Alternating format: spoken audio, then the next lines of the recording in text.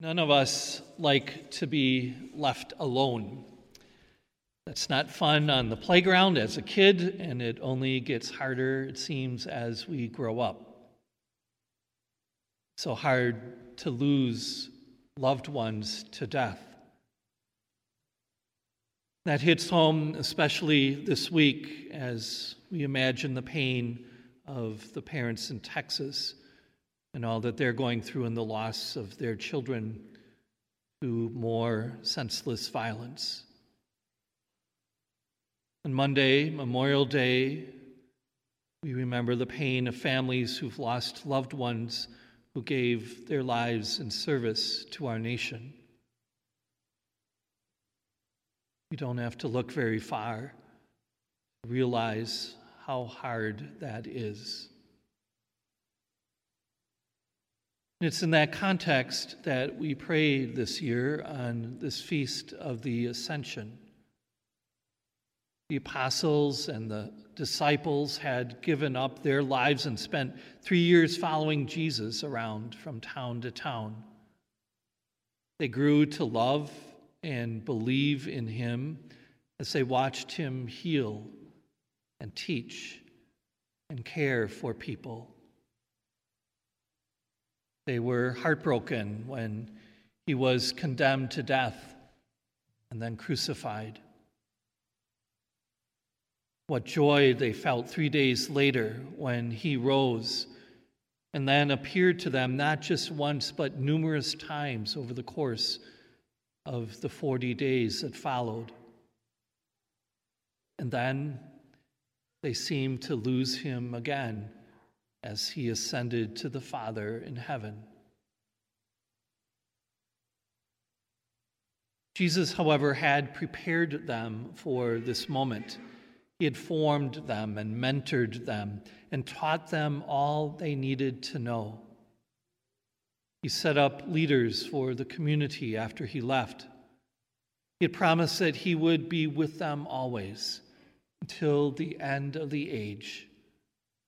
He asked them to pray and prepare for the reception of the Holy Spirit, who would be their advocate and guide, and who would give them the gifts that they needed.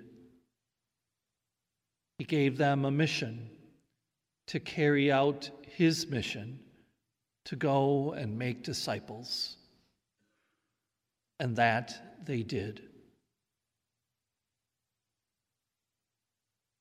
As Jesus did for his first disciples, he does for us.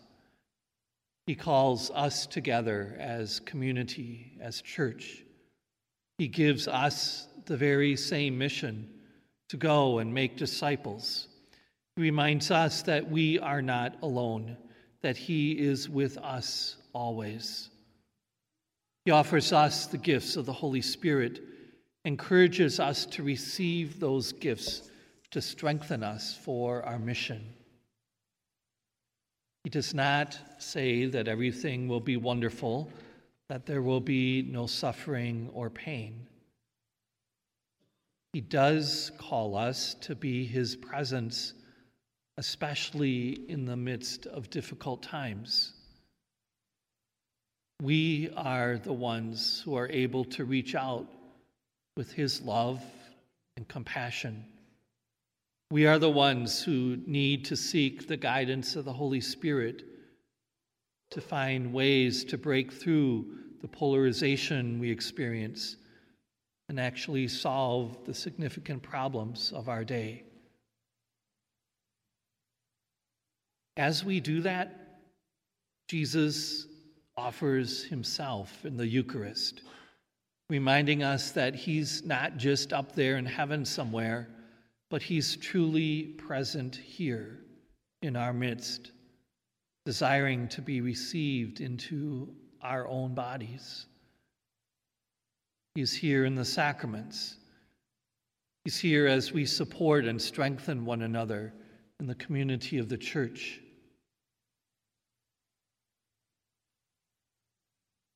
And yet there certainly are many reasons for us to feel alone and powerless in our world today. I know I can feel that way at times.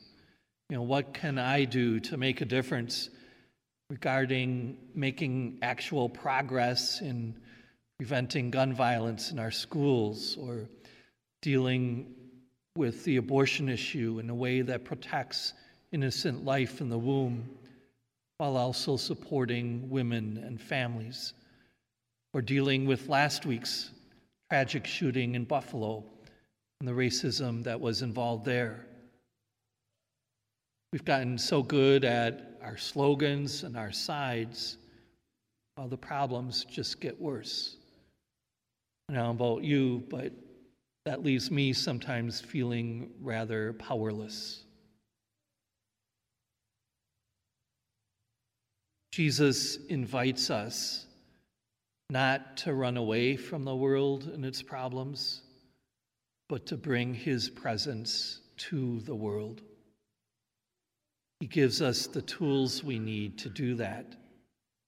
We need to stay rooted in our prayer and our relationship with him.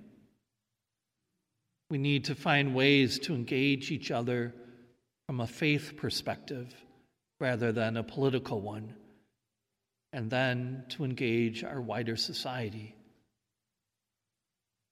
We need to put away the simple slogans and acknowledge that we need some nuanced and balanced solutions that involve the gifts of the Holy Spirit and the Spirit's guidance. Jesus has not left us. He is right here, right now. He desires, though, that we receive him more and more in the sacraments, and that we receive the gifts of the Holy Spirit. And then we're going to be able to continue his mission to bring his peace to our world. We can do this. We are not alone. God is with us and gives us what we need. God gives us each other. Let's pray in a special way this week that our hearts might be open to receive more fully the gifts of the Holy Spirit as we celebrate Pentecost a week from now, and then be able and willing to use those gifts to bring Christ's presence to our hurting world.